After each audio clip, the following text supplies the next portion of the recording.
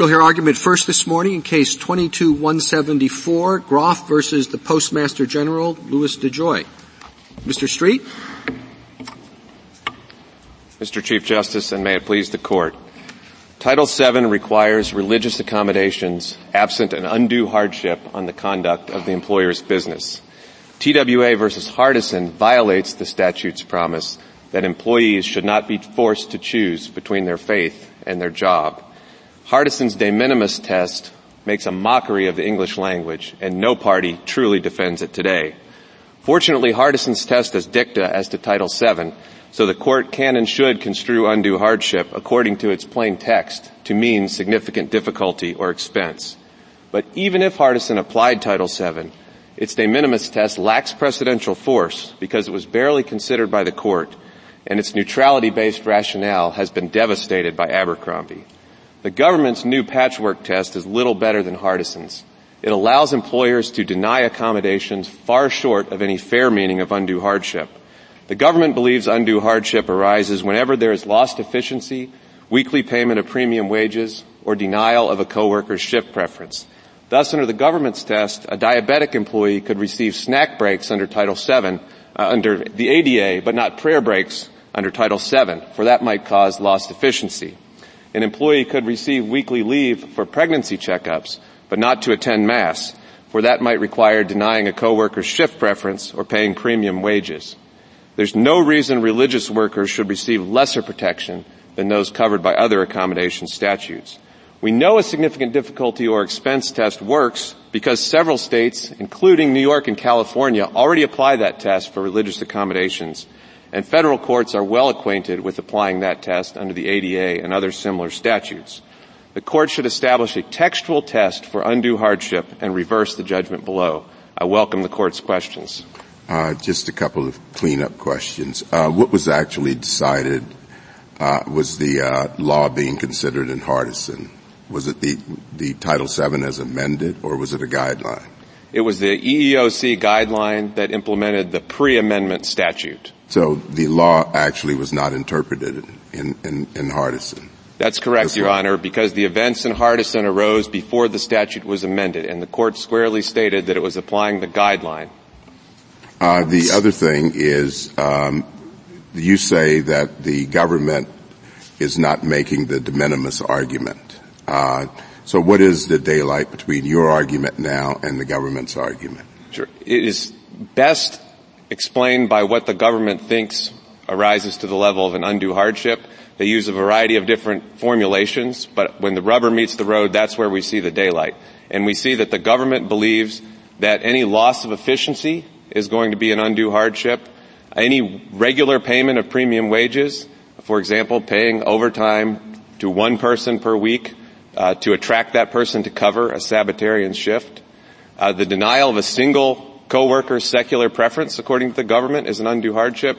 So when we take all of that together, while the government's test might sound better than Hardison's on its face, it would have the effect of eviscerating certainly any Sabbatarian observance, which was at the very core of what the Congress was trying to protect. So the one final question, it seems a little odd that under the ADA we have the same term, undue hardship. And I know there's a definition of undue hardship there, but it seems as though that there would at least be some comparison to the undue hardship, the treatment of undue hardship under ADA, and there'd be some similarity with Title VII. So would you comment on that? Yes, Your Honor. There's right now a huge gap between the accommodations allowed under the ADA and the accommodations allowed under Hardison. And to be clear, we'd be making the same argument here if the ADA wasn't out there, because we believe the best plain text meaning of undue hardship is significant difficulty or expense. But the fact that the ADA and this other web of accommodation statutes requires employers to accommodate for a variety of reasons, and they know how to apply a significant difficulty or expense test, bolsters our argument because Congress understood the plain meaning of undue hardship to mean significant difficulty or expense, and that's what it wrote into those statutes. It seems to me we might be getting a little ahead of ourselves in talking about the ADA standard or some others. The first question presented just says whether or not the test applied in Hardison is an appropriate test, their interpretation of undue burden. We don't have to address the second issue, do we? Your Honor, certainly addressing question presented 1 will solve 90% of the problems. We do think the court should answer question presented 2 because that establishes the yardstick against which the quantum in QP1 is going to be answered. So there are 7 or 8 circuit courts that have said that an undue hardship on an employee or a coworker is itself an undue hardship on the conduct of the business. But we believe this court would appropriately advise those lower courts that that's not correct and that the correct metric is the conduct of the business. Well, there might be, there are differences between ADA cases, USERA cases, Pregnancy Work Act cases. They apply to a fairly discrete category of individuals. Title VII obviously has a broader scope. And I'm wondering if that's the sort of issue that we need to address here it seems to me there's enough on our plate, perhaps, with respect to the undue burden standard. Your Honor, we don't disagree. We would be fine with an opinion that doesn't say anything about the ADA or those other statutes, but just interprets the plain text that the court so clearly eviscerated in Hardison. And we think that, again, the ADA and these other statutes just confirm the plain meaning. While there are certainly differences as to all of the types of accommodations under the different statutes, Congress chose the same basic undue hardship metric for all of them. Excuse me. You are really asking us to overrule not just the de minimis test, but the entire holdings of Hardison. You appear to be saying that the 3 holdings of Hardison, as I understood them to be, 1, that it would be an undue hardship if an employer has to breach its collective bargaining agreement.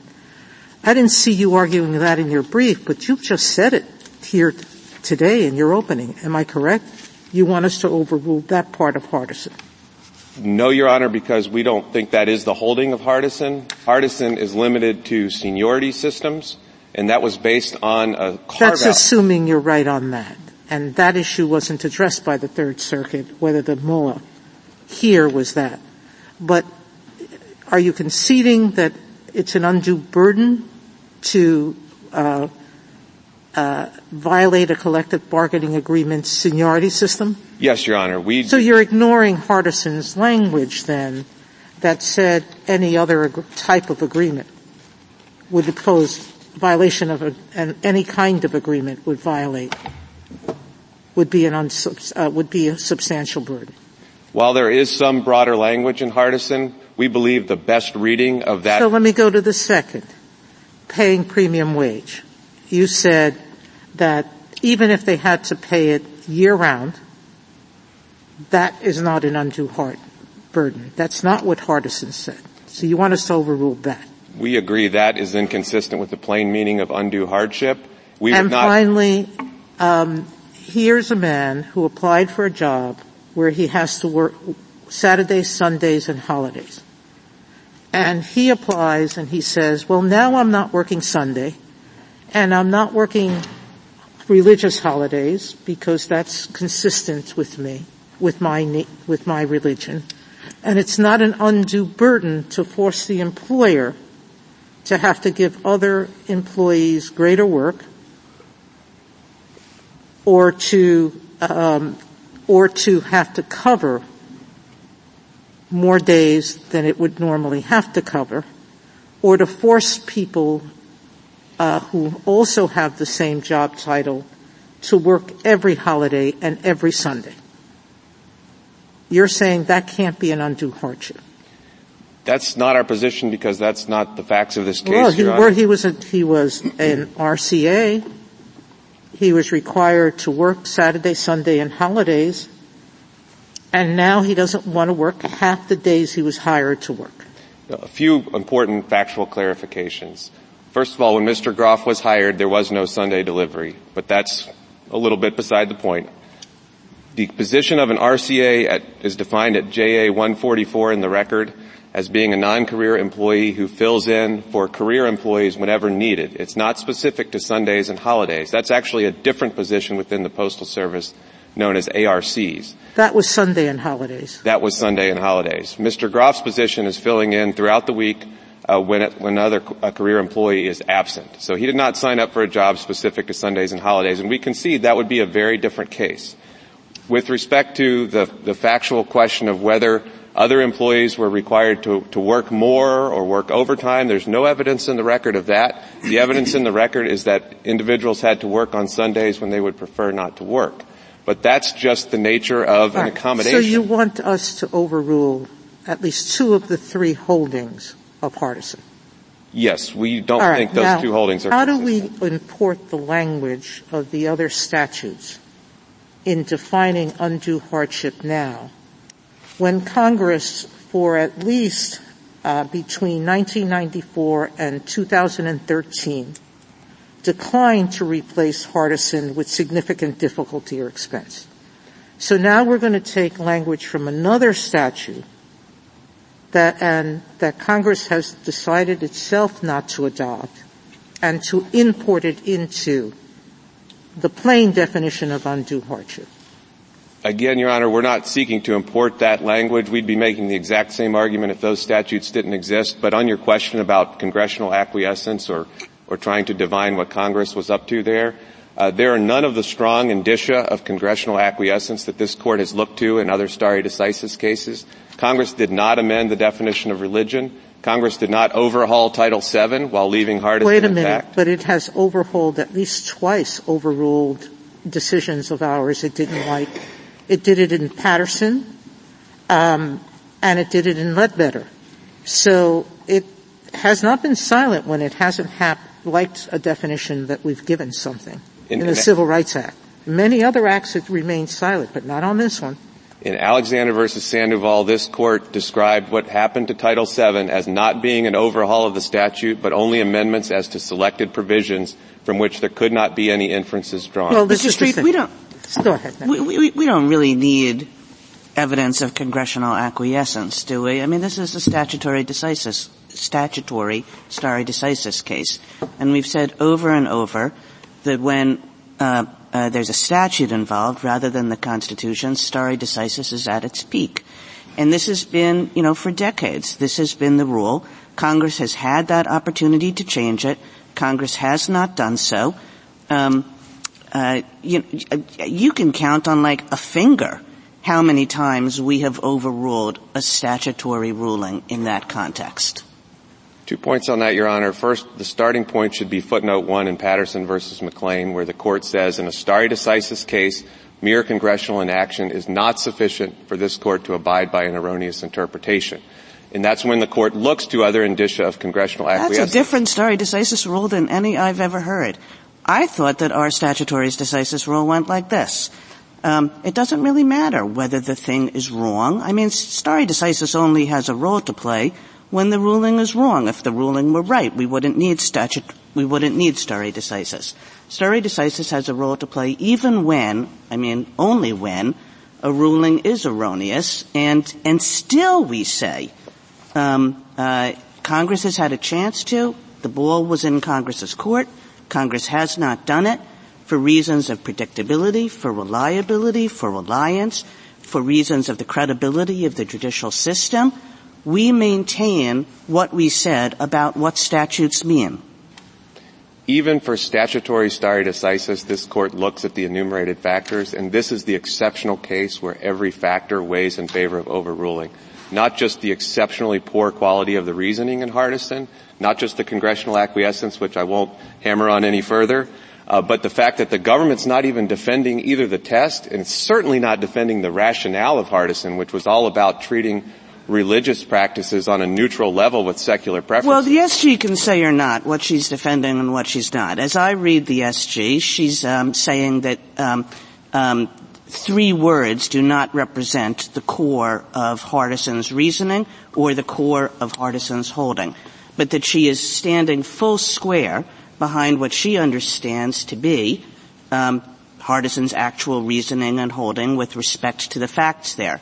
But putting that aside, because I'm sure she will tell us about that, what factors are, it's the reasoning is wrong. That's just another way of saying that the decision is wrong. That doesn't count when you're standing up there and saying that we should overrule a 40-year-old statutory precedent. Happy to talk about the factors, Your Honor. First of all, whether or not the government defends the test when it stands up here today, it is not defending the rationale. And a key factor this Court has looked at, including in Kimball versus Marvel, is whether the rationale has been eroded by later decisions of this Court. There is absolutely no good answer for why Abercrombie has not devastated the neutrality rationale. Abercrombie just said that Title VII insisted and required some kinds of accommodations. And there's nothing in Hardison that is inconsistent with that ruling. Hardison says sometimes accommodations are required. Sometimes they're not. Now, you think that they should be required more often. But there's nothing in Abercrombie that's remotely inconsistent with Hardison. Abercrombie says sometimes accommodations are required. So does Hardison. I couldn't disagree more, Your Honor. I think if you read pages 83 and 84 in Hardison, the three sentences that follow this Court's enunciation of the de minimis test are all about that Title VII requires neutrality, and it's not appropriate to give a preference for religious reasons for not working on the weekend. Abercrombie completely reversed that understanding of Title VII, but even if you're not persuaded by that, Your Honor, certainly the reliance interests are very weak here. They're even weaker than they were in Janus because employers are always required to update their HR manuals to adjust to this Court's decision. Mr. Street, do you think that a change in this Court's understanding of the meaning of the religion clauses of the First Amendment is a relevant factor in determining whether the statutory interpretation in Hardison should be revisited? It's really hard to understand the decision in Hardison except as an exercise in constitutional avoidance. Although the Court didn't mention that concept in its opinion, that was very prominent in the briefs and in the oral arguments in Hardison. And a way to understand the adoption of the de minimis test was the view that the Establishment Clause, as interpreted in Lemon, which talked about anything that advances religion, would be violated by any departure from strict neutrality between employees who wanted a secular exemption and those who wanted a religious exemption. But Abercrombie and some of our later cases do make it clear that that is an incorrect interpretation of the Establishment Clause. So even though constitutional avoidance is not mentioned there, do you think that is a relevant factor? Yes, it's important for two reasons. First, the reason Your Honor mentioned, which we completely agree with, which is that there have been further erosions of the doctrinal underpinnings that seem to motivate Hardison. But second, and going back to the idea of what was Congress thinking here, if we're going to go down the path of trying to guess what Congress was thinking, it may very well have been that Congress felt hamstrung by this Court's Establishment Clause jurisprudence and didn't feel that it could adopt a heightened standard for undue hardship. In fact, there were witnesses in both of the hearings that spoke about that very question. Can I say I think that that's sorry. Go ahead. No, please. No. You go first. I think that that's an unusual theory. It's good that Justice Kavanaugh interrupted me because I would have used a different word than unusual. I mean, we're guessing as to what the Court may have thought in Hardison, which it never said in Hardison, or what Congress might have thought, even though it never said it, that maybe everybody was motivated by an erroneous view of the Constitution, even though that erroneous view of the Constitution, doesn't appear in any part of Hardison and doesn't appear in anything that we can point to in the congressional record. And that's why we're going to overrule a statutory precedent, because it might be, using our sort of fortune teller apparatus, that, or our, soothsayer apparatus, that might have been what was in people's minds? Your Honors, we are not the ones here asking for this Court to guess about what Congress is doing. It's our position that congressional silence or inaction does not get you off the starting blocks. There has to be some affirmative evidence of congressional acquiescence.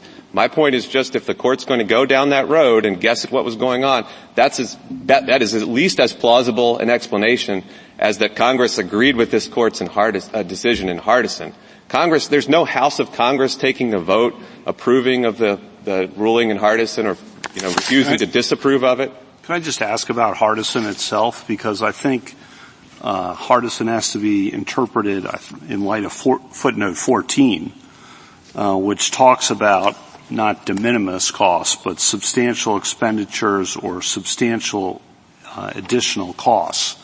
And if we assume, as the Solicitor General I think seems to say, that we should not use the term de minimis costs, but we should use what's in Hardison, footnote 14, substantial costs, substantial additional costs, then that standard, substantial costs, substantial additional costs, is perfectly appropriate. Your answer to that?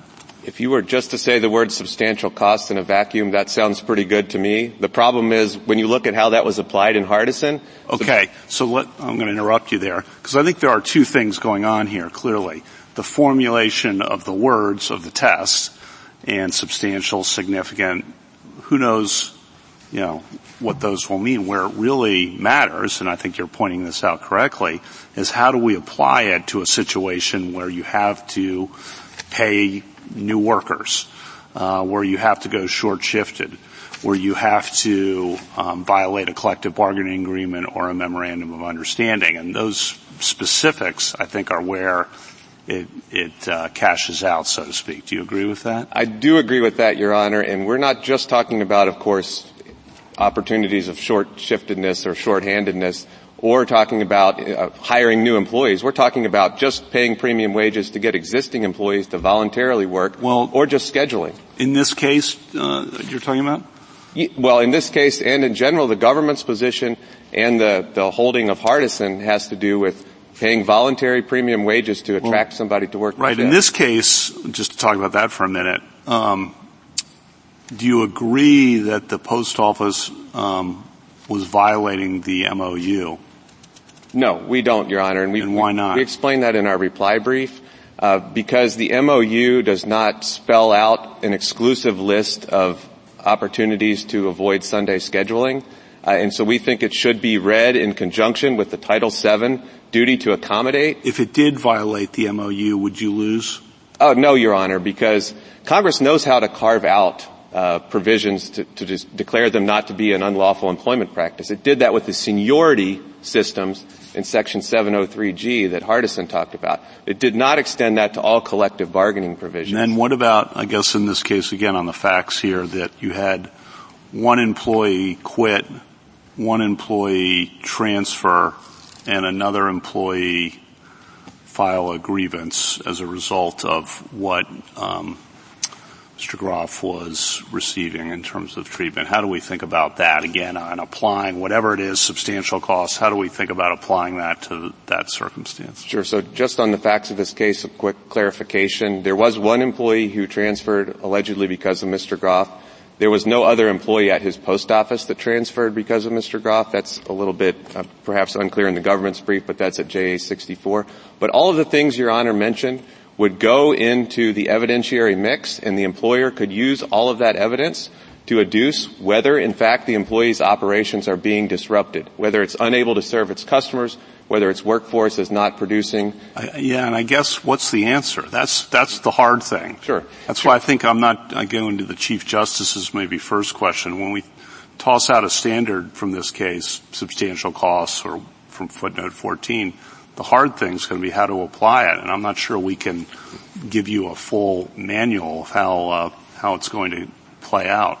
Sure, Your Honor, but that's the words Congress chose in the statute. Undue hardship is necessarily a flexible and context-specific standard. That's one reason we'd urge the Court to adopt. So if we just say substantial costs, read footnote 14, substantial costs, go forth, courts. We think the Court needs to give more guidance than that. That's why we like the significant difficulty or expense test, because you have New York and California and other states already applying that test for religious accommodations. There's case law out there. It's workable. If you read the ADA guidelines and the ADA manual from the EEOC, it's quite helpful in answering the questions that Your Honor posed about the effect of collective bargaining agreements, about the effect of individuals quitting or supposedly being overloaded with work. And again, those are going to be fact-specific cases. Oftentimes they're going to go to a jury, but the employee is not always going to lose, and that's where we are right now with Hardison. Why shouldn't these go to a jury? I mean, Judge Hardiman thought they should. I mean, it seems to me the Court of Appeals didn't reach the MOU issue. And, even if you assume that this is conduct to a business and that, effects on coworkers don't automatically count, there's not a record here that shows that, it wasn't a substantial cost to the business. I just don't understand why we would decide that. 2 points on that, Your Honor. First of all, of course, we would be happy if this Court states the significant difficulty or expense test and remands for a trial. Second of all, there was substantial evidence in the record here, including the corporate representative's concession at pages 266 to 268 in the joint appendix, that accommodating Mr. Groff was not causing an undue hardship on the business. And you had the Holtwood postmaster's contemporaneous email at 316 to 17 in the record that says accommodating him is not causing an undue hardship. That would only arise if we scheduled him knowing that somebody else wouldn't show up. Thank you, counsel. Justice Thomas? Justice Alito? Put aside the question of whether it's legitimate to speculate about the reason for the reasoning in Hardison. Do you think that there's anything illegitimate about discounting an argument about congressional acquiescence or congressional inaction when there's good reason to believe that a reasonable member of Congress would think that there would be constitutional problems with adopting the kind of remedial legislation that is posited? Yes, I think that would be an appropriate reason to discount an argument based on congressional inaction, particularly when you had witnesses at those hearings warning Congress that to adopt a significant difficulty or expense standard would call into question the constitutionality of Title VII. Do you think it's legitimate to lump together a request for accommodation that would contravene seniority rights with a request for accommodation that would have nothing to do with seniority but would arguably violate a collective bargaining agreement or a memorandum of understanding? Are they the same things? No, Your Honor, they're not the same things, most particularly because Congress specifically carved out seniority rights from the duty to accommodate, and we're not challenging that holding here. It would be quite concerning to expand that to CBAs because that would allow unions and employers to negotiate away religious accommodation rights that are protected by the statute. Thank you. Justice Sotomayor? Justice Kagan? Can I ask you a couple of questions about how you think that your standard plays out? And one is a clarification question. I thought that I understood you to say that if an employer had to pay premium wages in order to find employees who could pick up the slack, so to speak, that would not rise to the level of significant difficulties. Is that correct? We do not articulate that as a per se rule, Your Honor, but certainly in the mine run of cases which involve blue-collar workers, as our amici point out, we're talking about $100, $200 a week. For a corporation of any significant size, that's not going to be an undue hardship. Okay. And then thinking about this question about burdens on coworkers, I basically understood you to say that their burdens on coworkers, again, just did not count as a significant difficulty or expense. So let me just give you a hypo. It's similar to the facts of this case, but we'll just, simplify it a little bit. There's a rural grocery store, let's say, and it has 3 employees. And it's important to the grocery store that it stay open on Sunday. And one of the employees says, no, I'm a Sabbath observer. But the other 2 employees are not thrilled about the idea of working on Sunday either. Maybe they want to go to Little League games with their kids, or maybe they want to go to church too, but they're not a Sabbath observer and can't ask for this sort of accommodation, or maybe anything else. And And so it's, maybe they quit, or even if they don't quit, their morale is very bad, or even if they're just like great people and, they manage to keep a stiff upper lip and smile every day, the employer just thinks, boy, this is just an inequitable situation because all of these people really want to take Sundays off. And it's true that there's not a religious observance in place, although, as I said, there can be. I mean, some of these other employees might want to go to church on Sunday, too. But, none of that can count. An employer, it's a 3-person grocery store. None of it can count. Our position is not that it should not count. So let me try to lay out some background principles to answer that question. First of all, of course, Title VII only kicks in at 15 employees. So that may or may not ever arise, but... Well, it's just like this little post office. I mean, obviously the post office has more than 15 employees, but this little post office did not have more than 15 employees. This little post office was a rural post office with a few people trying to deliver the mail. But when you look at the broader context, that shows why this case is different, because from your hypothetical, because for 46 out of the 52 weeks of the year, the post offices were combined for purposes of assigning RCAs. There were 40 RCAs available to be assigned to 12 to 15 shifts each Sunday. So accommodating Mr. Groff for 46 out of the 52 weeks of the year would only have reduced the number of available assignees from 40 to 39. That's de minimis. Now you're asking about the 6 weeks of the year. So it may be quite different for a grocery store year-round having to accommodate in that way. This is for 6 weeks out of the year, and even then, the local post office was able to borrow RCAs from other local post offices just in the way it did the rest of the year. So that's a very different hypothetical. In your case... So as I understand what you just said to me, that seems like a very different position from your brief. Your brief seemed to me to be pretty hard line about you just can't take into account co-employee burdens. Are you backing away from that now? Well, we're not backing away because that's never been our position. We said that the effect on coworkers can be relevant evidence of an effect on the conduct of the business. So the employer can come forward with evidence that the morale issues or the quitting of an employee or the overburdened nature of the employee's work can be put forward as evidence, but it must show that there is some disruption to the operation of the business. That's the exact way the ADA applies it, as we point out on pages 43 and 44 of our brief. Beyond that, the employer... I mean, isn't there always going to be a disruption to the business? Or, employees conduct the business. So if employees are burdened, that affects the business. I don't think that's the right way to look at it for this reason, Your Honor. The question is, what's our yardstick or what's our metric here? And yes, as a general rule, something that happens to an employee is going to have some effect at some minuscule or marginal level, possibly a larger level.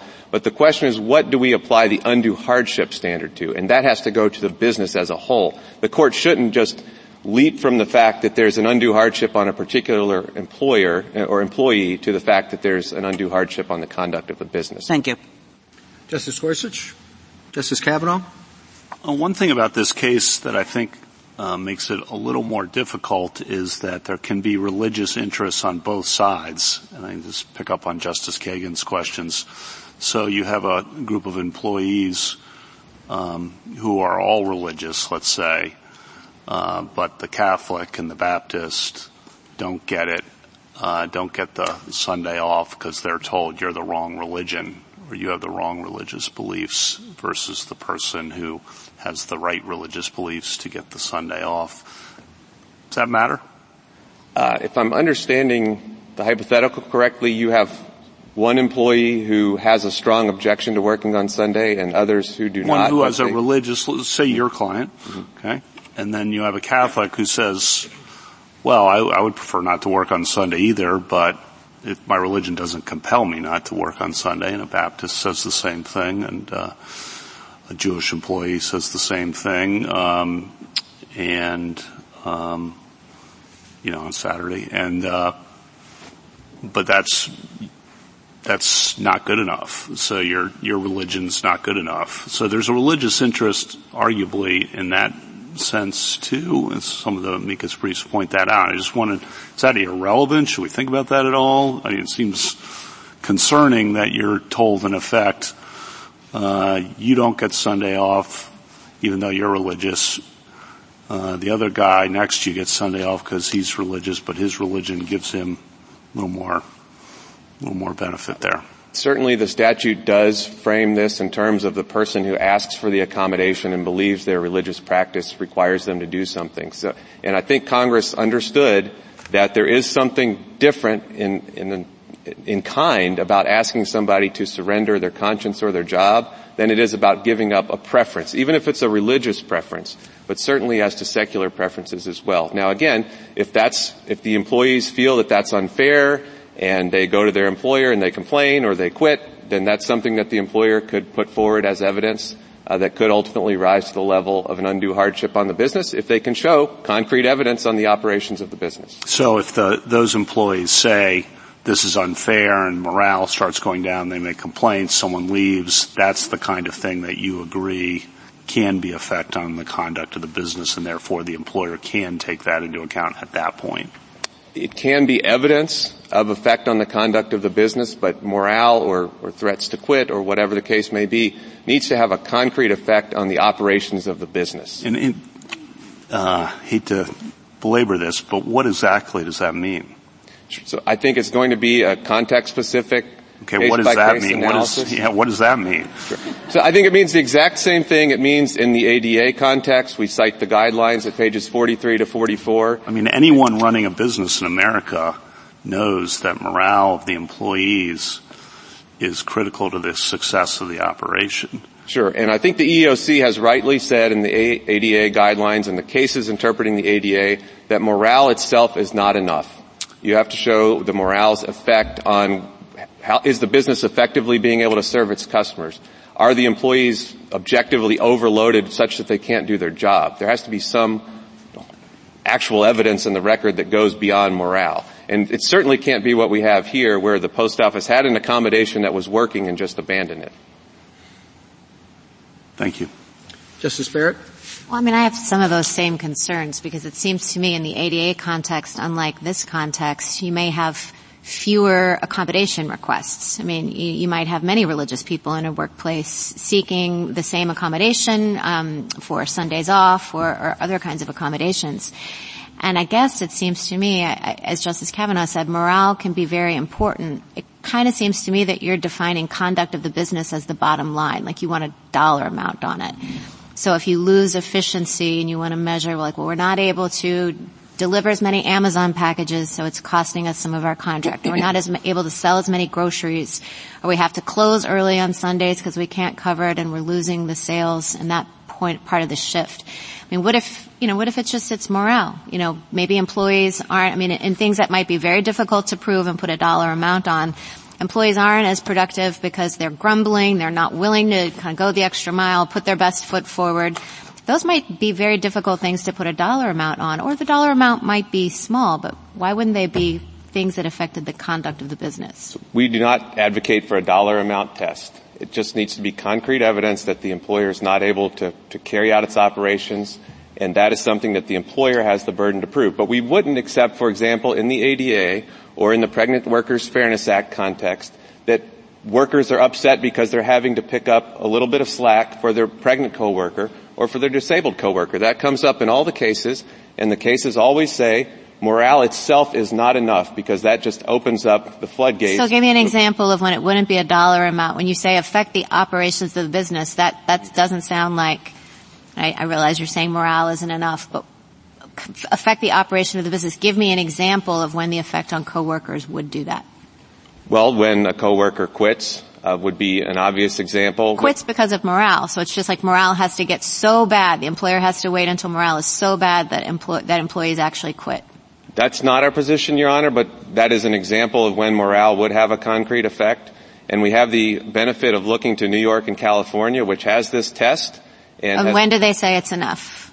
It's similar to what's the case in the ADA. It's not enough to have morale issues.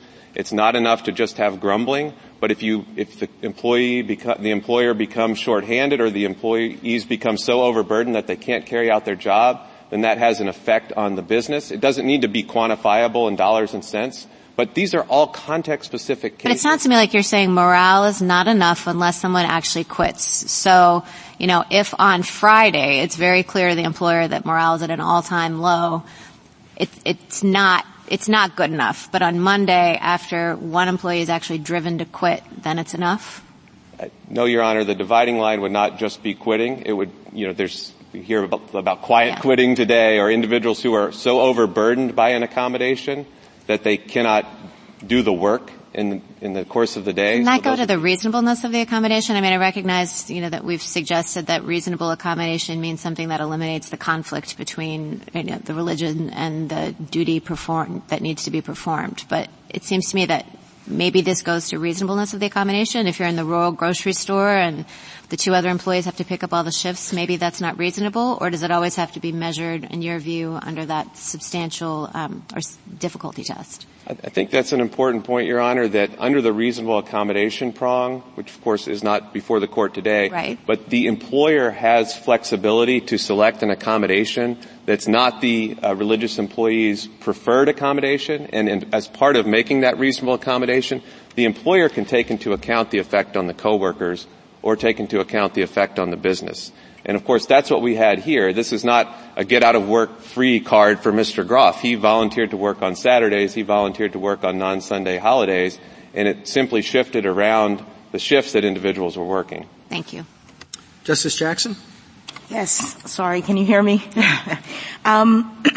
Justice Kavanaugh asked you about the government's substantial costs test, and I thought I heard you say, that sounds pretty good to me, but the problem is in the application. So I guess I'm trying to understand, is there any daylight between the test that you are advocating for, significant difficulty and expense, and the government's test, substantial cost? They seem pretty synonymous to me. So can you help me figure out the difference? Certainly, Your Honor. We know what significant difficulty and expense means because it's been applied under these other statutes, which employers are already applying every day. In New York and California are applying. I don't know what substantial cost means because those are just two words on a page. The only way to tell what that means is to look at how the government applied them and how Hardison applied them. So do you have an example of, the government has written a brief, you've written a brief, there are two different standards in them.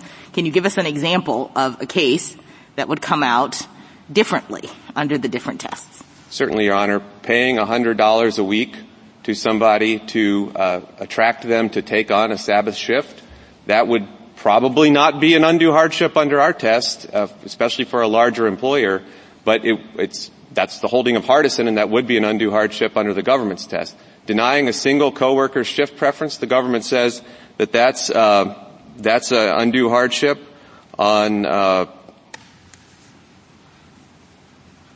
because of substantial cost being the test? Well, that's a question for the government, I guess, how substantial cost links up with its All right, let me ask you another question then, just one more. With respect to the questions about the establishment clause and the shifting views as to what the Constitution permits, is there any impediment to Congress's acting now? I mean, setting aside the fact that there's been a change in terms of the court, presumably Congress knows that and could change the statute now, right?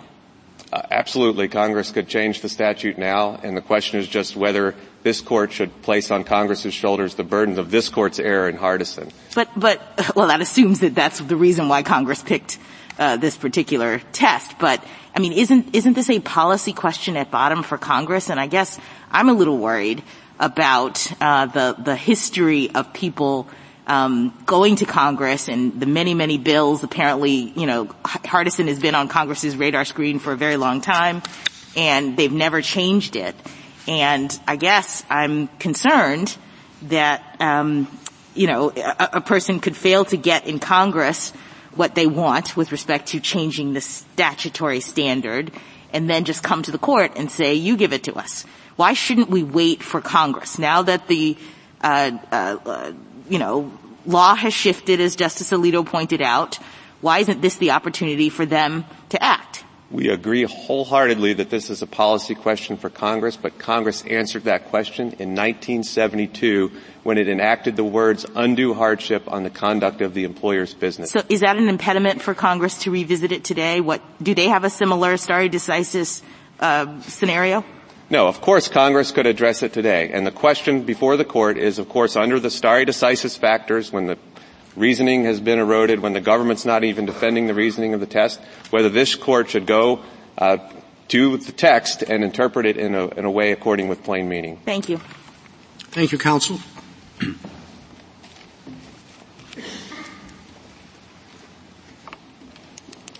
General Prelogar. Mr. Chief Justice, and may it please the Court. For almost 50 years, courts have applied Hardison when analyzing undue hardship under Title VII. A substantial body of case law has developed to guide that context-dependent analysis, and that case law provides meaningful protection to religious observance. Petitioner asked this Court to throw all that away and overrule Hardison, but he can't overcome the strong stare decisis weight this Court gives to its statutory holdings. His argument boils down to a claim that Hardison was wrong because it insufficiently protects religious employees. But that is a policy argument that he should direct to Congress, and it ultimately reduces to the claim that it was wrongly decided, which this Court has said over and over again is not enough in the statutory stare decisis context. Petitioner is also wrong about Hardison's effects.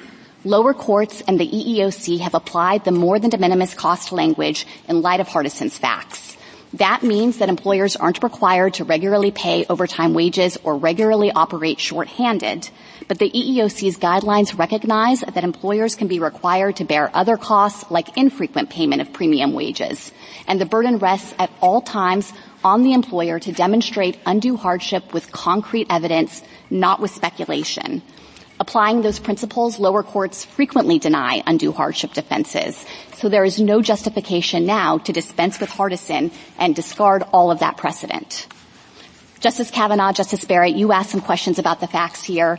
The lower courts correctly found an undue hardship on these facts. Petitioner's job specifically required him to work on Sundays. Exempting him from work each and every Sunday would have violated his co-workers' contractual rights at the post office under that MOU as to how to allocate those undesirable Sunday shifts, and his absences created direct concrete burdens on other carriers who had to stay on their shifts longer to get the mail delivered. That caused problems with the timely delivery of mail, and it actually produced employee retention problems with one carrier quitting and another carrier transferring and another carrier filing a union grievance. That is an undue hardship under any reasonable standard. I welcome the Court's questions. General, this may be a problem unique to me, but could you explain to me why you think that Hardison decided a case under the amended Title VII? Yes, of course. When I look at the Court of Appeals opinion and the District Court opinions, they both refer to the regulations that are being interpreted. So I think this Court's decision in Hardison, Justice Thomas, clearly resolved the meaning of the 1972 version of the statute because there was an open question in the case about which version of the statute applied, whether 1972 or the predecessor version. And both Hardison and the U.S. government in the case said there was an issue of retroactivity and the 1972 statute should be applied in the case. And the Court ultimately resolved that issue by saying the 1972 statute and its undue hardship standard carries the same meaning as the predecessor version as interpreted in the light of that EEOC guidance. So it was essential to the Court's decision that it didn't have to resolve retroactivity, that it determined that the 1972 undue hardship standard had the same meaning as the standard it was applying in Hardison itself. And maybe another way to put this is to say that if there was any possibility of daylight with the 1972 statute having a higher burden on employers, a different undue hardship standard, then the Court would have had to resolve that issue. It couldn't have been said it's unnecessary to determine which statute actually applies here because that could have been the make-or-break difference in whether Hardison prevailed. So I just don't think there's any way now to say that was dicta or this isn't a square holding on the meaning of the 1972 version. And that's, of course, what this Court itself has recognized in cases like Ansonia Board of Education, where the Court treated Hardison as an authoritative interpretation of the 1972. I just think it's difficult because when I look at the lower court opinions, they do not go through these gymnastics. But with that aside, if you just look at the words, the plain meaning of the words undue burden, in any other context, it could be in some of our constitutional cases or even under ADA, which I understand is different, isn't defined differently. But how do you square that term, undue burden, with de minimis? I don't know how something you could say the standard is de minimis, and at the same time that captures the undue burden standard that's in the statute. So I, of course, acknowledge that if you focused only on those terms more than de minimis in isolation, divorced from all of the analysis in Hardison, then I think it's imprecise, and it could be subject to this kind of confusion. But our basic pitch here is that this is a context-based inquiry that necessarily requires the application of a standard like that to a particular fact pattern. And here, Hardison has properly been implied in the 4+ decade sense in light of its facts. This isn't some new interpretation that I'm suggesting for purposes of this case. This was the EEOC's determination just 3 years after Hardison in 1980 when it published its guidelines and said, we will interpret more than de minimis in light of the particular accommodations and the costs that the court confronted in Hardison. And as Justice Kavanaugh noted, the court alternated. It described it at other points in the opinion in footnote 14 as substantial costs and substantial expenditures. So that has been the way that the EEOC and then the lower courts over 46 years have essentially, we think properly, interpreted that language in light of the context of the case. General, I'm really struck by your statement that regardless of what Hardison says, for the last 40 or 50 years, the EEOC and the lower courts have interpreted the decision in a way that properly respects the rights of minority religions. I'm really struck by that because we have amicus briefs here by many representatives of many minority religions, Muslims, Hindus, Orthodox Jews, Seventh-day Adventists, and they all say that that is just not true and that Hardison has violated their right to religious liberty. Are they wrong? They misunderstand what the lower courts and the EEOC has done? In our view, they're not accurately portraying how Hardison has actually played out in the lower courts and the substantial zone of protection for religious exercise that lower courts have recognized in light of Hardison. And if you are looking for more information to try to get a handle on the wealth of case law out there applying Hardison, I'd urge the court to consult the EEOC's compliance manual.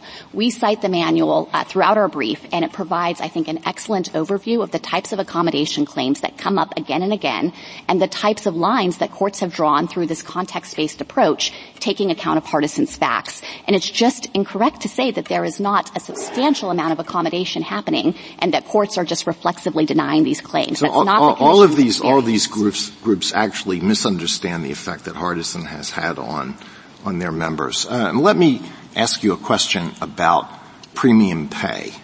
I don't know whether that means premium pay or premium pay or premium pay. I don't know whether it's super duper premium pay.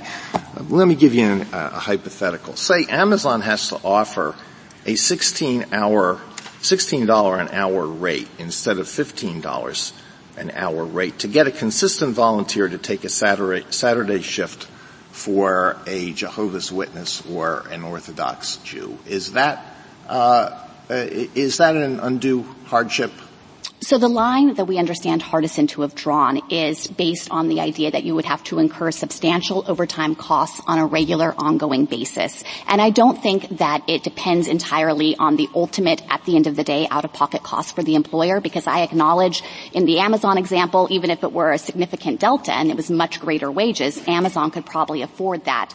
But instead, I think that this has to go to the nature of that type of accommodation. What's the answer to my question? It's $1 an hour more, and it's Amazon. Or it's Walmart, or it's the old TWA, but it's regular. Is that an undue hardship? Yes or no? Can you answer that for me? I'm not sure that it would be proper to characterize $1 an hour difference as premium overtime wages. I think there'd be an initial fact question about the different levels at which Amazon reimburses its employees. Okay, if so I could try to engage with premium, the reason, really, General, could you please answer my question? Premium doesn't mean just anything above the regular wage. Is that what you're saying? We're interpreting it the way the court focused on that in Hardison. There, I believe it was time and a half or maybe double time to fill those shifts, and the court characterized that as regular payment of overtime wages that crossed the line. But it's not just about out-of-pocket. I take that to mean that premium pay is not just anything more than the ordinary pay. It has to be substantially more than the ordinary pay, right? I think that is consistent with the court's decision in Hardison, but I want to emphasize as well that the way that an accommodation ordinarily operates is to provide some kind of flexibility that allows the employee to complete his work requirements without having that conflict with his religious belief. And one of the reasons why I think the court drew this distinction with regular payment of overtime wages is that it's a different type of accommodation. It's exempting the employer on an ongoing permanent basis from doing that portion of his work. So I think it actually tracks a little bit with the kinds of questions that Justice Barrett was asking about what's the nature of a reasonable accommodation in the first place, although I recognize that's not the way that the court thought about the issue in Hardison. General, I'd like to see if there's some common ground that we can work off of. First, you emphasize that any inquiry under the test here should be context dependent. Yes. And I think your friend on the other side agrees with that. It's going to depend on the size of the employer, the nature of the request, what reasonable options are available to the employer, et cetera. That's right. So that's common ground. Okay. I think there's common ground, too, that de minimis can't be the test in isolation, at least, because Congress doesn't pass civil rights legislation to have de minimis effect, right? We don't think of the civil rights laws as trifling, which is the definition of de minimis. The law says, since time immemorial, that the law does not concern itself with trifles. So is that common ground as well? Yes, it is common ground. You should interpret that language in light of the facts there. Okay. And so I think then that takes us to a third question I have, which is, I think your test is the substantial cost test, and your friend's is the significant difficulty or expense test. Is that a fair summary of the kind of the nub of the dispute? So I think I might be anticipating your next question, but I just want to clarify that I wouldn't call it a substantial cost test, because we do have a concern with the court articulating some new verbal formulation if that calls into question the way that the Commission and the lower courts have been applying Hardison for the past 46 years. We think that those results are consistent with the facts of Hardison and the court's observation there that it's substantial costs that cross the line. So I don't want to resist that at all. That is common ground. But I do have concern with the court overruling Hardison, or at least suggesting that there's a brand new standard with all of the details having to be filled in anew, because we think that already that case law is drawing the right lines. And I think you are anticipating my next question, as you usually do. But so substantial cost, that at least it seems to me in some abstract level is common ground. Fair? Yes, okay. I would have conceded at the abstract level. And then the question becomes, do we need to, in this case, get into any verbal formulations, and you're encouraging us not to do so. That's right. And just to put it all out there, my concern is that any verbal formulation the court might choose as a replacement could potentially call into question this well-developed body of law. But if you were searching if we were simply to say that some courts have taken this de minimis language rather seriously, and no one before us defends it, and it wasn't even briefed in Hardison itself. That wasn't something that anybody advocated for, even in Hardison. That maybe we could do a good day's work and put a period at the end of it by saying that is not the law. I would agree with that, and I think that could be a useful clarification for any courts that are led astray by that de minimis language. But I would urge the court remand the matter. I'm sorry to interrupt, but and then remand the matter back and be done with it. If I could add one small piece on the remand, which is to please confirm that the EEOC has properly understood Hardison in light of the facts, and that the court is not overruling Hardison on its facts. Because I think that is really where the pressure point is here. But do we need to do the pressure point? Okay, so I guess I would just wonder whether the court needs to get into that today. If there is so much common ground here between the parties, and really between the parties and Hardison, some courts, and it's been a serious misunderstanding, not all courts, but some courts have taken this de minimis language and run with it and say anything more than a trifling will get the employer out of any concerns here. And that's wrong, and we all agree that's wrong. Why can't we just say that and be done with it and be silent as to the rest of it? Well, I think Petitioner is asking this court to do much more. He's asking the court to overrule. Now you are too. I'm asking you to reject his arguments. Okay, and he's asking you to reject yours, and perhaps maybe that's another day's problem for us. And it's a significant problem, but does the court need to go there? I mean, is there any necessity for us to do that? I think if this court made clear that the de minimis language should not be taken literally to mean every dollar above a trifle is immunizing the employers from liability, that is absolutely a correct statement of the law. It's consistent with Hardison. It does not require overruling Hardison, and I would be very happy with that clarification. Well, we do have to reach a disposition line. So how do we reach the disposition line on Justice Gorsuch's suggestion? So our view is that the facts here clearly qualify as an undue hardship under Hardison and under any reasonable understanding of the facts at issue in that case. And it's for all of the reasons I tried to explain. This was not some minor inconvenience to the Postal Service. The requested accommodation here had manifold impacts both on coworkers and on USPS's ability to deliver the mail. So there would be no basis for vacating and remand in light of this universal agreement that we're not talking about trifles. That's correct. There is no basis on which to conclude that we won on a trifle. It was far, far more significant than that. But why wouldn't we vacate and remand to let the Third Circuit know? let's imagine that we took Justice Gorsuch's approach and said, to be clear, and I think lots of courts of appeals are, and in fact the EEOC guidelines for employers, the more informal sheet says anything but minimal cost. That makes it sound like trifling. So why wouldn't it make sense to vacate and remand and say, to be clear, this is all assuming, right? But to be clear, de minimis doesn't mean trifling cost, any cost, minimal cost. Unless you were, maybe you were led astray by that, and we want you to apply the Solicitor General's correct understanding of Hardison, which requires you to assess whether there's a substantial burden, substantial hardship. At that point, I would just use the statutory language, undue hardship. Justice Barrett, obviously I recognize that's an approach that's open to the court. I think that if you look at the Third Circuit's decision, there is nothing in there to indicate that the court's decision was driven by this idea that anything over a trifle was too much. Instead, the court carefully parsed the evidence in the case and pointed to the really significant impacts that I'm emphasizing here about coworker burdens, people quitting, people transferring. There was a threatened boycott on one Sunday, and union grievance filed. So, I think that ultimately the Third Circuit would reach the right result again on these facts, and I don't think it's necessary to send them down that road. But I, of course, acknowledge if you wanted to provide this clarification and send it back. Let me ask you just one other question. I guess one thing that concerns me about your proposed approach is that, as Justice Gorsuch said, and that's why basically no one's defending this. I mean, we have an amicus brief from Americans for Separation of Church and State saying that Hardison was wrong. Since no one's defending the test, and I feel like you're going back and you're rationalizing it and you're saying, here's why what the EOC has said is consistent with a more robust understanding of the de minimis test that Hardison announced. Here's this body. I mean, are we supposed to go back and look at this body of 40 years of Court of Appeals law and assure ourselves that, in fact, it's consistent with this test? If this language, de minimis, has been leading courts of appeals astray, what is the point of retaining that formulation of the standard, which everybody agrees has led courts of appeals astray?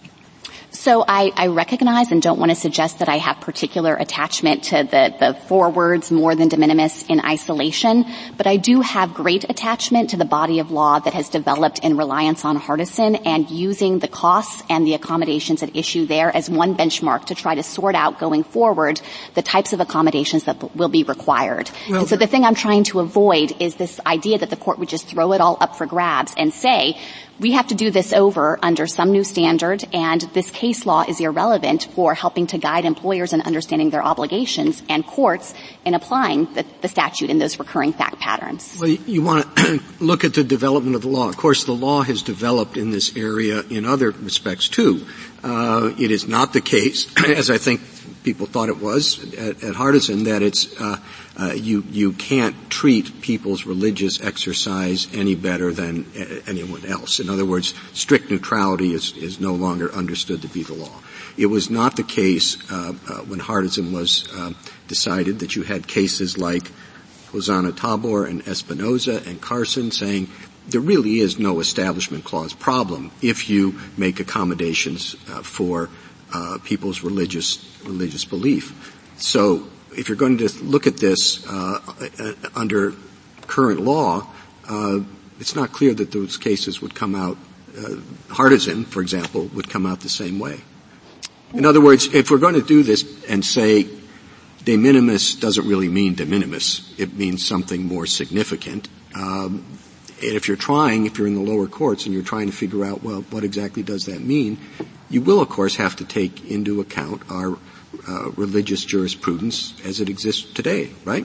Yes, but I don't think that there is any evidence that the lower courts themselves have misunderstood Hardison to apply a strict neutrality principle or to rest on these kinds of Establishment Clause concerns that appear nowhere on the face of the decision. So I don't think that those developments in the law call into question what the lower courts have done, looking instead at that separate question of when do the particular burdens and costs on an employer cross that line and are rightly characterized as undue. And in fact, this kind of strict neutrality principle, if it had really been what the court in Hardison intended, would have made it wholly unnecessary to engage in any analysis of undue hardship. So I don't think that that's a tenable way to read the decision. No, go ahead. General, how do you respond to counsel on the other side's point that we have undue hardship working in other statutes and that there's a whole body of law related to the significant difficulty and expense test? So if we're going to be revisiting Hardison anyway, even to clarify it in the way that Justice Gorsuch suggests, what's your response to his suggestion that we take that test, since it also has case law that has developed? So let me respond with some practical concerns about trying to transplant ADA case law to this area, but then I'd also like to take a shot at describing why I think that would be legally flawed here. Just on the practical point, it's not possible to pick up and uproot the ADA case law and transplant it in full to this new context. And the reason for that is because there are signals in the ADA itself that Congress had in mind very different potential types of accommodations. Things like having to modify your existing facilities and undergo costly renovations to make them accessible to those with disabilities, or hire an entire additional employee to function as a sign language interpreter. And I don't think it would be reasonable, given the differences in the statutory structure, to say, well, that's not available in Title VII, but we're still going to say that the ADA case law carries its full meaning. Instead, what you'd have to do is start over, and you could use significant difficulty and expense, but at that point you recognize that there's daylight between the statutes and it's a contentless standard. You're still going to have to engage in all of the hard work of deriving meaning by applying the standard to repeat fact patterns. That's the work that's already been done under Hardison in a way that we think is very much protecting religious exercise in the workplace. So I don't think it makes sense to start over under the ADA. So you don't think there's confusion that is deriving from having different undue burden standards operating with respect to different types of alleged discrimination? No, not at all. And I think it could actually boomerang into additional confusion if courts tried to take the ADA standard but recognize that there were pieces of that are wholly inapplicable and can't transfer over. And just on the legal piece, if I could finish up on that, I think there's a real problem here when we're in the context of statutory stare decisis, where the court had already authoritatively interpreted Title VII, and Congress then came along after and enacted the ADA and recognized that its definition of undue hardship was a departure from what the court had done and how Title VII operated. It would then be particularly anomalous for the court to say, we're going to go ahead and port over the ADA definition, even though Congress has been repeatedly asked to do so, with bills introduced in every Congress between 1994 and 2013, many, to codify this precise standard, and Congress did not enact those bills. In general, can I take you back to something that you said to Justice Gorsuch and Justice Barrett? Because when you were agreeing that this is not a line about, trivialities, but then I think you said at some point, but it would not be a good thing just to say, so now it's a substantial burden test going forward and leave it at that. And why is that? Right. Our concern with that is if the court were to announce a new standard, I think it would come with all the costs of destabilizing this area of the law and unsettling whether the court means to overrule Hardison on its facts, for example, or potentially call into question all of the established areas of law that have developed that we think have drawn the right lines here. And if I could, there are really only 3 categories where religious accommodation requests come up again and again, and I think it might be helpful to the court if I provide a really quick summary of those 3 categories, because I think it shows how the law has developed in this area. The first category is scheduling change. That can include things like Sabbath observance, obviously, but also things like midday prayer breaks or wanting to come in later on a Sunday to permit church service. And in that area, courts regularly are requiring employers to provide flexible work schedules if the work can be shifted to a different time of day. So you take your midday prayer break, but then you make it up on the back end. That is what courts are doing today. Also, you can facilitate voluntary shift swaps. That is a common way to deal with Sabbath observance. And if those fail, you can consider lateral job transfer to a different position where there's not the Sabbath conflict for that accommodation. In the second category, it's dress and grooming policies. And there today, courts are regularly granting accommodations and rejecting undue hardship defenses. The narrow category of cases where that's not happening is when there's a legitimate safety concern, like you work in a steel mill and you can't modify the dress code because wearing a skirt will interfere with operating the machinery, for example. The third category involves religious expression in the workplace. This can include displaying a religious symbol or potentially needing an exemption from employer-sponsored religious speech at a meeting. There, too, courts are regularly granting accommodations, and it's only in the circumstances, for example, where the religious speech would amount to harassment of coworkers or customers that the undue hardship defense is credited. In general, you think all 3 of those categories, under a proper understanding of the law, whatever standard, verbal formulation one chooses, are required by Title VII? Yes, we think that accommodations in those categories are frequently granted in line with Title VII. Undue hardship defenses are frequently denied in line with Title VII. And what I'm asking the court to do is not disrupt and unsettle that area of the law. And I don't think your friend on the other side wants to unsettle those decisions either, right? So that's, again, a little more common ground amongst us. So I worry that he does, because he is asking this court to adopt a brand new standard. He has a different account. He says his claim is that Hardison has been a disaster on the ground. We do not think that that is reflected in the actual case law, certainly not in the Commission's experience in this area. But in those, I'm sorry to interrupt, but in those 3 buckets, I think there's common ground that the law would require those kinds of accommodations you just outlined. So I'm not so sure. For example, let's take the facts of this case. Petitioner obviously thinks that he was entitled to an accommodation, even though... I don't want to take the facts of this case. I want to take your 3 buckets. I like them. Yes. Okay? I'm looking for common ground here, and it seems to me that is common ground, that a proper understanding of Title VII requires those, even if sometimes they're more than de minimis. All of those things could be more than de minimis, and yet both sides agree that that's what Title VII should require. Yes, and if petitioner is happy with the EEOC's guidance and with the case law in this area that summarizes those 3 buckets, then that is absolutely common. Is this case in the first bucket? Are you saying that this case is in the first bucket? Exactly, a requested scheduling change. So Sabbath cases fall in the first bucket. And in all honesty... So you're not saying like all cases in the first bucket require an accommodation. You're saying some cases in the first bucket require an accommodation. Yes, of course. I was trying to give a sense of it. And then there's a big difference as to which cases require an accommodation. So I'm happy that we all kumbayaing together. My arguments don't always go that way. But you're in the first...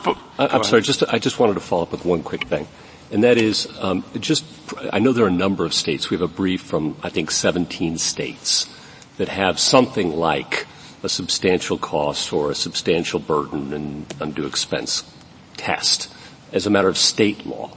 Are you aware, and this is just a practical on-the-ground question that the government might be, has there been any problem in the administration of those state law tests? So I think it's far fewer than 17. The examples that have been cited are I think we have 17 states. Yes, pointing to those laws. But it's a small number of states that have those laws. New York and California are the examples my friend has cited. We looked at every reported decision in those cases, and there are just really few decisions. Many of the cases tend to apply and draw on the Title VII standards that already exist. So it's not clear that actually the courts in those states, even though there's different language, are applying a radically different standard. Okay, thank you. In the follow-up on these questions, in the first bucket, my understanding is you want the line to be regularly paying premium wages would be an undue hardship. Or regularly operating shorthanded was the other thing the court considered. Okay, and on regularly operating shorthand, I just want to make sure, a lot of times in your brief it just says operating shorthanded. A few other times it says regularly operating shorthanded. It's regularly operating shorthanded? Yes, I'm glad to have the chance to clear that up. The EEOC has drawn a distinction between temporary accommodations, including temporarily being shorthanded or paying premium wages, for example. And of course, applying that to a particular set of facts is challenging, as Justice Alito's questions and others have pointed out, but that's the line you would draw in the first bucket. That's right. Those are some of the lines. Now, of course, there are other types of requests that can come in, and so I don't want to speak to, categorically here because it's so context dependent, but I was trying to give a sense of the accommodations that are regularly offered day in and day out, and rightly so. And then on what you want us to say as to the standard, you haven't mentioned footnote 14 a lot, but is footnote 14 equivalent to de minimis cost, more than de minimis costs in your view? Is that what Hardison was saying? Or? Yes, I think Hardison was alternating between describing these costs in various formulations. It used more than de minimis in the portion of the opinion that, of course, this court has now focused on, but it also used substantial costs in that footnote. And the footnotes, you just agreed, I think, with Justice Kavanaugh that regularly paying premium wages would not be it would be an undue burden. Is that right? That was a holding in Hardison, yes. But your discussion earlier, I forget with which colleague of mine, you couldn't really tell us what premium wages were. So your agreement on that being an undue burden is not very helpful for me unless we have some idea about where the agreement is. So give me a test for deciding whether something is a premium wage. So I would look to the facts of Hardison, which we think are the best indication here, and of course is entitled to statutory stare decisis effect. If I'm recalling the facts correctly there, the evidence was that you would have to pay time and a half on an ongoing basis for the duration, and the court said that's an undue hardship. And I acknowledge maybe there could be hard questions in this context-dependent analysis in the future about whether a $1 bump up in salary should be considered premium, and we're not trying to make a global argument here, but because it's so fact-dependent and context-dependent, but I think that the EEOC has rightly relied on the facts of Hardison to give a benchmark. General, Justice Thomas? General, could you point me to the part of Hardison that synchronizes its consideration of the regulation with the new statute, the amended statute? Yes, I am flipping through the opinion here because it's in one of the footnotes, Justice Thomas. Well, that's okay. You can do it later. Okay. It's in our brief. We cite the relevant portion of Hardison where the court made clear that it was interpreting both versions of the statute to have parallel meanings, and that was the exact reason why the court didn't have to resolve the issue of retroactivity. I think it might be footnote 11, but I'm sorry I'm not finding it. Okay. Thank you. Justice Alito? Well, your three buckets are quite helpful, and I think the argument has been productive in finding points of agreement. I just wanted to follow up on a few things. In your second bucket, you have grooming standards. So let me take you back to a situation like the one in Abercrombie. You have an employer who generally prohibits employees from wearing anything on their heads, but a Muslim woman says, I'm required for religious reasons to wear a scarf on my head. And this links up with the issue of the reaction of coworkers. Suppose that the employer gets a fierce reaction from coworkers when it says that it's inclined to provide an accommodation for that Muslim woman. What would you make of that situation? So I would point to the EEOC guidance, which directly addresses this point and makes clear that mere coworker grumbling or resentment or even overt hostility to religious practice and expression in the workplace is not itself cognizable to factor into the undue hardship inquiry. Instead, coworker effects are relevant only when the accommodation is creating concrete burdens on the coworkers that's materially changing their terms and conditions. Okay, suppose that then the employer has more difficulty. Employees quit. Say this employer accommodates Muslims, and so we're quitting. And it has more difficulty hiring people. What about that? So that also cannot factor into the undue hardship analysis because it would be giving effect to religious hostility and animus, and the guidance on this point is clear also. So would the employer have to inquire into the reasons why these employers are quitting? So if the employees say, we're quitting because we just want to wear hats, because it's fashionable, okay, you couldn't take that into account, but they say, we're quitting because we don't want to accommodate Muslims, then that would not be permissible. Actually, neither of those should be taken into account when the nature of the coworker's dissatisfaction is just the mere fact that an accommodation is being provided on religious grounds. The guidelines make clear that that's not a cognizable form of hardship, and instead, it's only when the coworkers express this dissatisfaction because they are actually being asked to take on additional work or have more undesirable shifts, for example, that would be relevant to undue hardship. Another question. What, in your view, is the relevance of the fact that a requested accommodation would be inconsistent with a provision of a collective bargaining agreement or a memorandum of understanding that doesn't have anything to do with seniority? So we think that Hardison clearly held in the first holding that I didn't previously understand petitioner to be challenging, but maybe now at argument he is, that it held that when there are terms of the collective bargaining agreement that fix employees' rights vis-a-vis one another, including by assigning undesirable work through a neutral system, whether that's seniority or rotation or lottery, that it would be an undue hardship to strip employees of their rights under that kind of collective bargaining term. But Hardison did actually say, quote, we agree that neither a collective bargaining contract nor a seniority system may be employed to violate the statute, right? And it's hard to see how it could say, put aside the question of seniority, which is treated separately under Title VII. It's hard to see how it could say otherwise with respect to a collective bargaining agreement or a memorandum of understanding, right? Yes, of course. And so it's not as though you could adopt an overtly discriminatory term or even one that's motivated by discriminatory animus and immunize that from scrutiny in a collective bargaining agreement. And I think that Hardison recognized that point in the sentence. All right. Suppose that a collective bargaining agreement or a memorandum of understanding says the employer will never grant a religious accommodation if it requires anything more than a de minimis effect on the employer.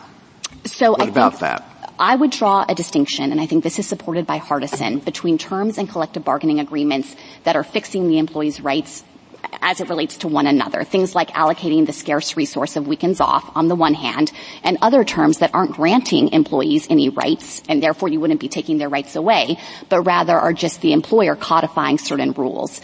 I don't understand Hardison to reach your hypothetical or to reach that latter category. Instead, the rationale of the court was that when you have a term of a collective bargaining agreement that is essential to maintaining labor peace, like figuring out which employees are going to have to pick up these undesirable shifts, they can legitimately rely on the terms of that agreement and not have their rights taken away. I'm not sure I really understand that. So if this provision, which requires strict neutrality and therefore adopts the de minimis test for all it's worth, de minimis means de minimis, that affects both the employees who might want a religious accommodation and those who don't want one and might want a comparable accommodation for a secular reason. Well, I think that, to fit within Hardison's first holding, it would be necessary for the term of the bargaining agreement to vest certain employees with particular rights. That's the contractual right not to have to work those shifts, for example. And if I'm understanding your hypothetical, the provision in the bargaining agreement would just be protecting the employer. It wouldn't be giving the employees themselves any kind of rights. All right. Suppose it does give. It says secular employees shall have the same accommodation rights as those employees who may request an accommodation for a secular reason have exactly the same rights as an employer who requests an accommodation for a religious reason. So at that point, I think if you're accommodating the religious reason, it would just create a parallel or matching right that the person who wants the exemption from the dress code to wear the hat can do so. You wouldn't be taking away the right from the religious person. On the facts of this case, in your first bucket you say voluntary shifts are fine, okay? And if there are people who will voluntarily shift out of the goodness of their hearts, okay, great. What if there's nobody who will do it for that reason? But they will do it if they get a little bit more money. So on the facts of this case, do we have any idea how much more it would have cost the Postal Service, which is a huge employer, if not a profitable one, a profit-making one, to induce enough people to agree to cover the shifts? Do we know? Is it irrelevant? So there wasn't record evidence developed on this point, and that wasn't an argument that petitioner pressed, as far as I'm aware, below about the payment of overtime to try to incentivize additional employees to volunteer. But there was a lot of record evidence about all of the effort the post office put in to try to arrange those voluntary shifts. The postmaster, each and every Sunday that petitioner was scheduled, was calling around to the other regional post offices trying to find volunteers. And I acknowledge that it didn't work each and every Sunday. That's why petitioner had the conflict. But the lower courts correctly credited the good faith of the Postal Service in trying to put into effect an accommodation. But doesn't this most of the time come down to dollars and cents? So if the employer is willing to pay people to take a shift, then the shift can be covered and everybody will be happy. The employee who wants a religious accommodation gets a religious accommodation, and the other employees who cover the shift, they get more money, and so they're happy. So doesn't it come down to dollars and cents, and don't we have to deal with the issue of dollars and cents? Isn't that what this mostly will come down to? Well, first of all, there is certainly nothing that would prohibit an employer from choosing to pay extra to try to induce others to work those shifts and cover them. So that's one available alternative out there for certain employers that can afford it and think that that would be a way to address this issue. But I guess the question then becomes, what about the employers for whom that is going to be a struggle, or who don't think that that is appropriate when they've hired someone specifically to work and be available on Sundays? Should the statute impose on them the regular requirement in perpetuity for the length of the employment to pay those extra wages? Hardison said no, and I think that's entitled to statutory stare decisis effect. Okay, I take that to mean that if it would be a struggle, then the employer can't be required to pay extra. But if it wouldn't be a struggle, then maybe the employer may be required to pay extra, right?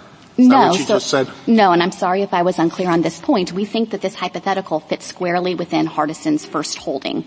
I'm sorry, it's first holding about the regular payment of premium wages, having to pay time and a half on a regular basis in order to fill that slot.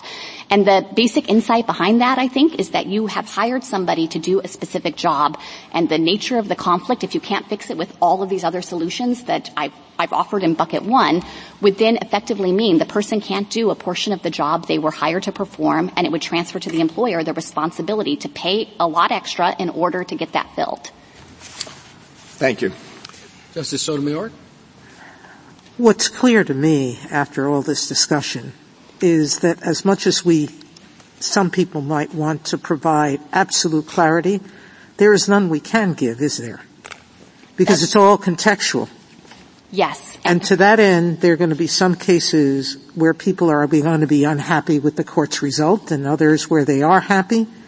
The best we can do is do what Congress told us to do, just to say that undue hardship excuses an employer from doing that, correct? Exactly. I think you put your finger on it, Justice Sotomayor. And regrettably, yes, the post office hasn't run for a profit, has not worked for a profit in many, many years. There's even questions of closing it down. And even that dollar extra could close it down.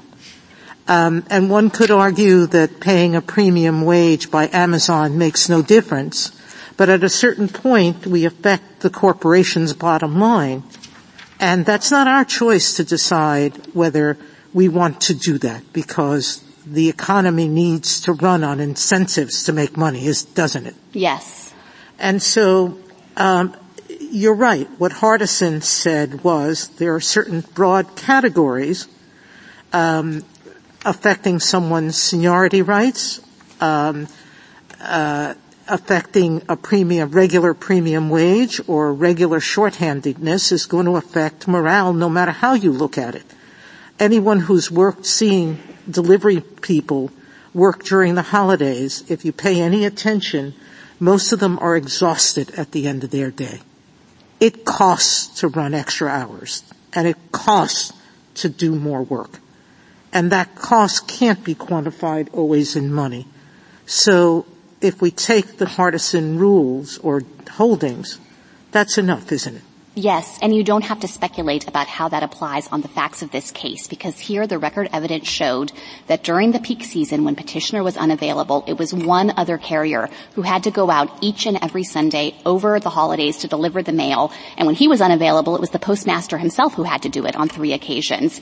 And that led to real-world costs on the other employees. There was similar evidence in the Lancaster hub. My friend suggested it was just a de minimis burden there, transferring as between 40 and 39 employees. But the record demonstrates that given the nature of the work and the number of RCAs who had to be on duty, they were working at least every other weekend, and the testimony showed it was often 2 out of 3 weekends. And so once you start taking away their weekend off, that led to the unrest and the disruption of the workflow that we saw here. And when petitioner was absent, they had to stay on their routes longer and later, going out after dark for routes that were unfamiliar to get those packages delivered. That counts as real-world impact and undue hardship under any reasonable standard. Thank you. Justice Kagan? General, the EEOC guidance gives relatively clear guidance as to this question of premium wages or the opposite. Does not give much guidance, at least the portions that I've read, about how it is that one is supposed to think about the burdens on co-employees. So could you tell me what the EEOC has done in this area, how it thinks about this, and how that is different from petitioners? Yes. So the first line that the EEOC has drawn is to distinguish between the types of impacts on coworkers that are relevant. And this goes back to my responses to Justice Alito.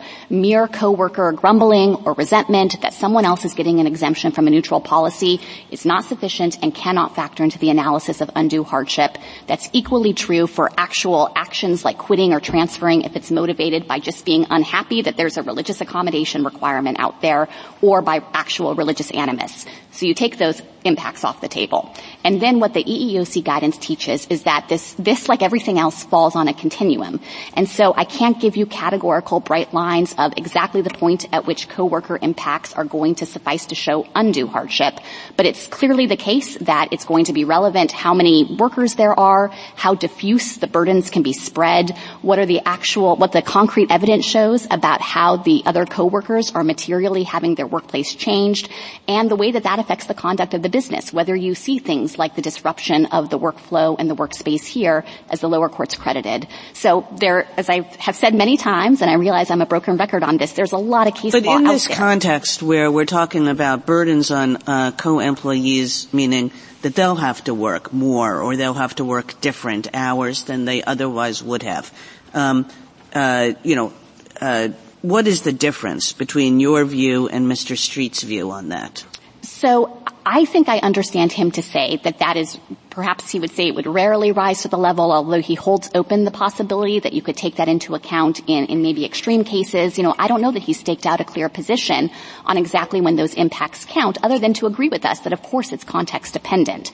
And so I want to be clear that we're not suggesting that any time a coworker has to pick up one extra shift in a blue moon, that's going to show undue hardship. It doesn't work that way. It's not a categorical rule. But as the burdens on coworkers increase, as you have an identified small pool of carriers in this little rural post office, it's not surprising to see that the burdens actually manifest into things like quitting and transferring and filing grievances. Thank you. Justice Gorsuch? I hope, a quick question about premium wages. This case, of course, involves the post office trying to serve Amazon's needs on Sunday. And I understand the post office's financial plight. But what if the facts are that, employer has to pay a premium wage to get anybody to work on Saturday or Sunday?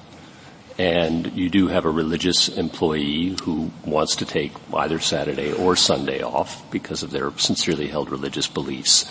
So that, yes, the employer is always going to have to pay a premium wage, but it's going to have to pay a premium wage for Saturday and Sunday work no matter what, because it's just hard to get anybody to work those days, because some people want to go to church and others want to go to their kids' soccer games. Would that be proof enough for the employer to escape undue burden under your test? No, not at all. If the employer is paying the same amount regardless, just because weekend days require the payment of premium wages, and if the employer is able to secure someone else to fill in for that portion of the work, then I don't think the employer would have a valid undue hardship defense. Thank you. Justice Kavanaugh?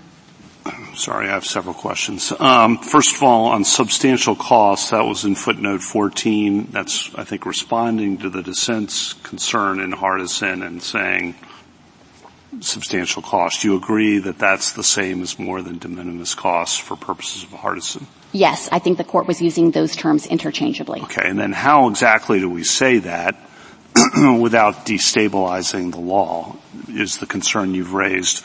I guess your answer to that is we need to say more about the first bucket, regularly operating shorthanded, regularly paying premium costs. Is that how we solve the destabilization concern from saying substantial costs is always been the test?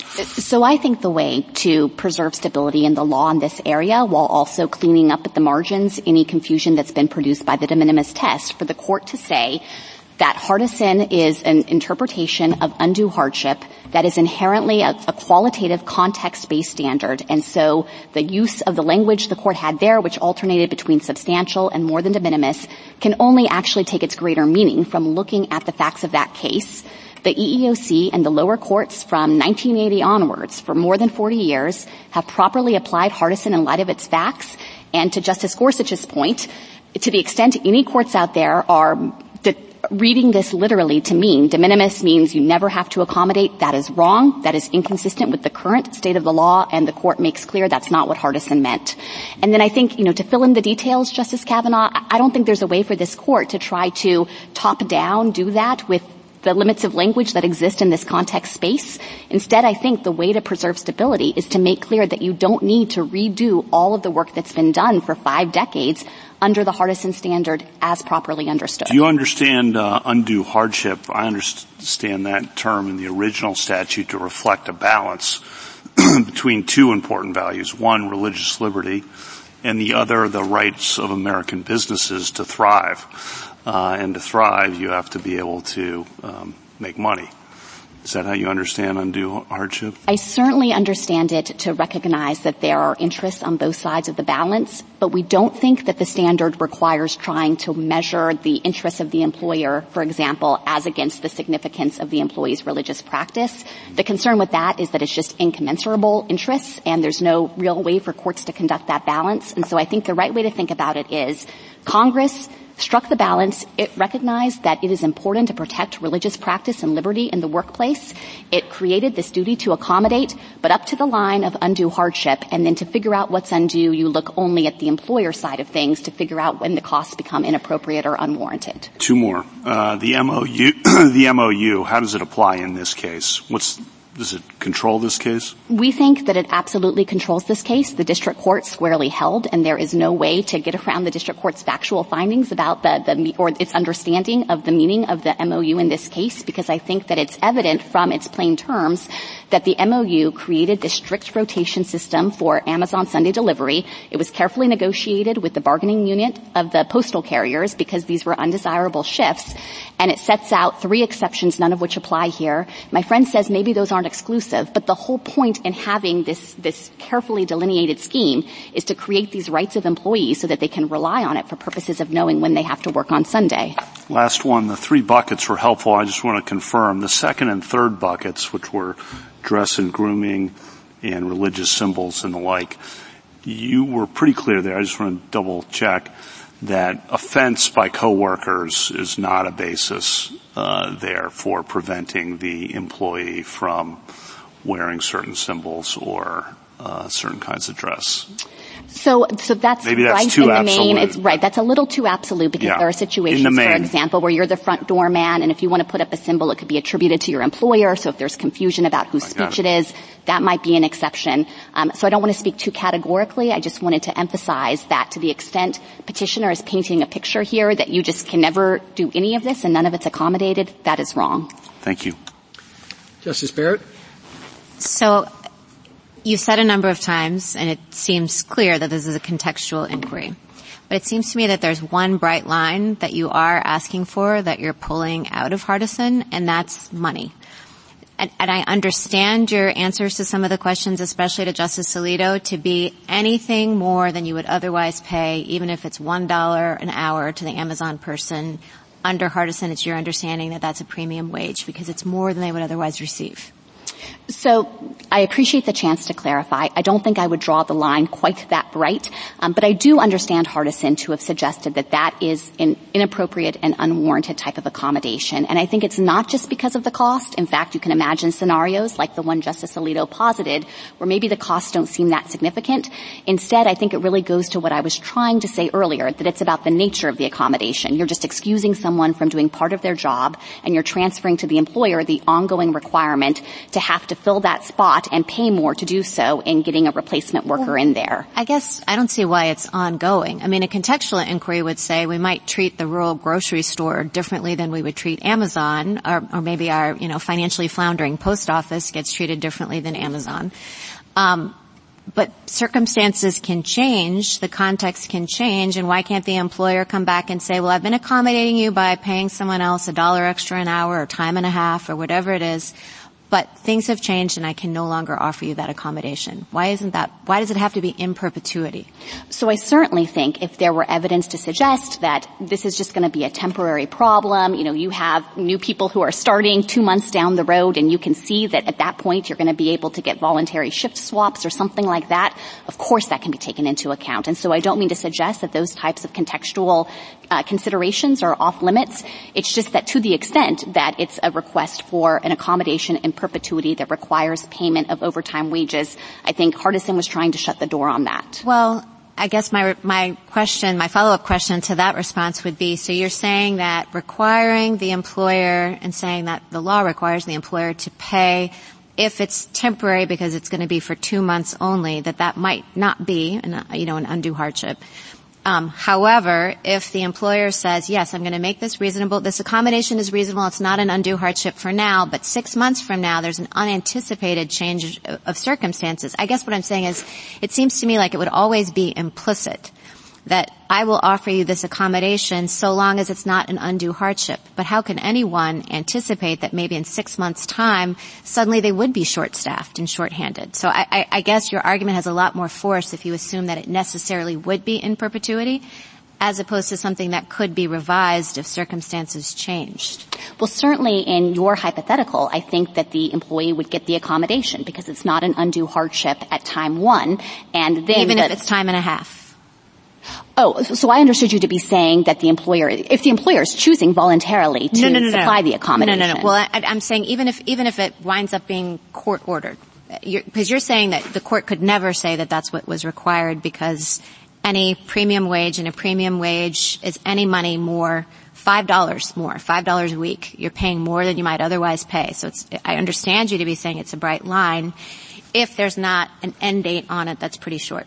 Am I misunderstanding? So I think the reading of Hardison is that the regular payment of time and a half, that was the premium wage at issue there, the court determined was an undue hardship. But in footnote, Justice Kavanaugh was talking about footnote 14. In footnote 15, the court also says that the argument that money was, the dissent's argument that money wasn't a problem also fails to take account of the likelihood that a company as large as TWA may have many employees whose religious observances required that accommodation. So it wasn't about just the one. It was about the possibility that there would be many. And maybe there would be, maybe there wouldn't be. I mean, it was different for the post office to try to accommodate his Sabbath request in this rural office than it might be in, New York City. So I guess I'm just wondering why we have to make the line as bright as you're asking us to make it. That seems contextual. So I certainly agree that one of the relevant contextual considerations is how many employees need the accommodation based on, not just speculation, but concrete evidence, and that is reflected in the EEOC's guidance. I interpret that part of Hardison to say it comes after the court had already said that on these facts, Hardison was demanding something that would cost substantial costs associated with the regular payment of overtime or stripping other employees of their contractually bargained for seniority rights. And so this point about other employees was just an additional fortifying consideration that it would be undue for TWA given the prospect that other employees would likewise need the accommodation. Okay. Justice Jackson? So it sounds to me similar to what Justice Sotomayor said, that whether any kind of accommodation is going to be required under any set of circumstances, the answer is it depends. Is that right? I mean, it's all context specific. And so can you just answer, your responses to all of the various hypotheticals that we've asked you about, are they coming from your understanding of how Hardison has been applied by the EEOC and the courts? It's not just you standing there saying, this is what I think about a particular scenario, right? Yes, absolutely. I am relying heavily on and drawing from the EEOC's guidance and its lived experience with implementing Hardison for the past 50 years, as well as the body of case law that's reflected in the EEOC guidance that I keep pointing to. So we may find, if we were to delve into that body of case law, the answers to some of these questions, or at least what the EEOC thinks about how this should be applied, and your concern is destabilizing that set of determinations. Exactly. And it gets to the colloquies we've been having about the limits of language and trying to articulate a standard in this context. No matter what, as your question touched on, Justice Jackson, this is context dependent, and it is going to require an assessment of that individual employer's facts and circumstances. And I think that hard work of filling in the details has largely been done, and that the court should not take steps to unsettle it now. Thank you. Thank you, counsel. Mr. Street? This court should not apply the strong medicine of statutory stare decisis, where it's at best unclear that the court had before it in Hardison the current version of the statute, and it certainly should not apply those doctrines when the government is not even defending the test by its terms or defending the neutrality rationale of Hardison. So the question before the court is then, which new test is going to be applied? I wish I could agree with the government's rosy view of how lower courts have applied Hardison.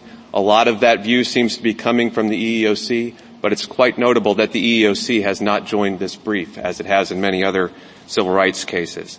This court should reject the government's watered-down test for undue hardship. It will provide inadequate protection for religious liberty in the workplace, and it will even gut Sabbath accommodations, the very accommodation that was at the center of the 1972 amendment. And the reason is because that test is still inextricably tied to Hardison's de minimis language and to Hardison's holdings. My friend has repeatedly defended those holdings as written. Therefore, they're defending at least three propositions. Weekly overtime for a single employee to substitute for a Sabbath observer is an undue hardship. That's the holding of Hardison, even in the context of Trans World Airlines. That does not line up with any statutory meaning of undue hardship. Denial of any coworker shift preferences is an undue hardship under the government's position, because that would require compelling somebody to work when they don't want to. And maybe the most striking is that my friend says that any alteration of a CBA is going to be a per se undue hardship. So that means, as Justice Alito elicited, if the employer and the union simply frame their CBA as being a rotation system, there will be no accommodation for Sabbath observers to be able to take their day of rest. My friend refers to the destabilizing of case law, but she admits that the case law has already gone off the rails, at least in many courts, are not protecting religious liberty because they're taking the de minimis test by its terms. So we're just left with which new test is going to be applied, and we think the right answer is to go to the plain meaning text of the statute. I have not heard a single word about the text of undue hardship. I have not heard any textual analysis from the government.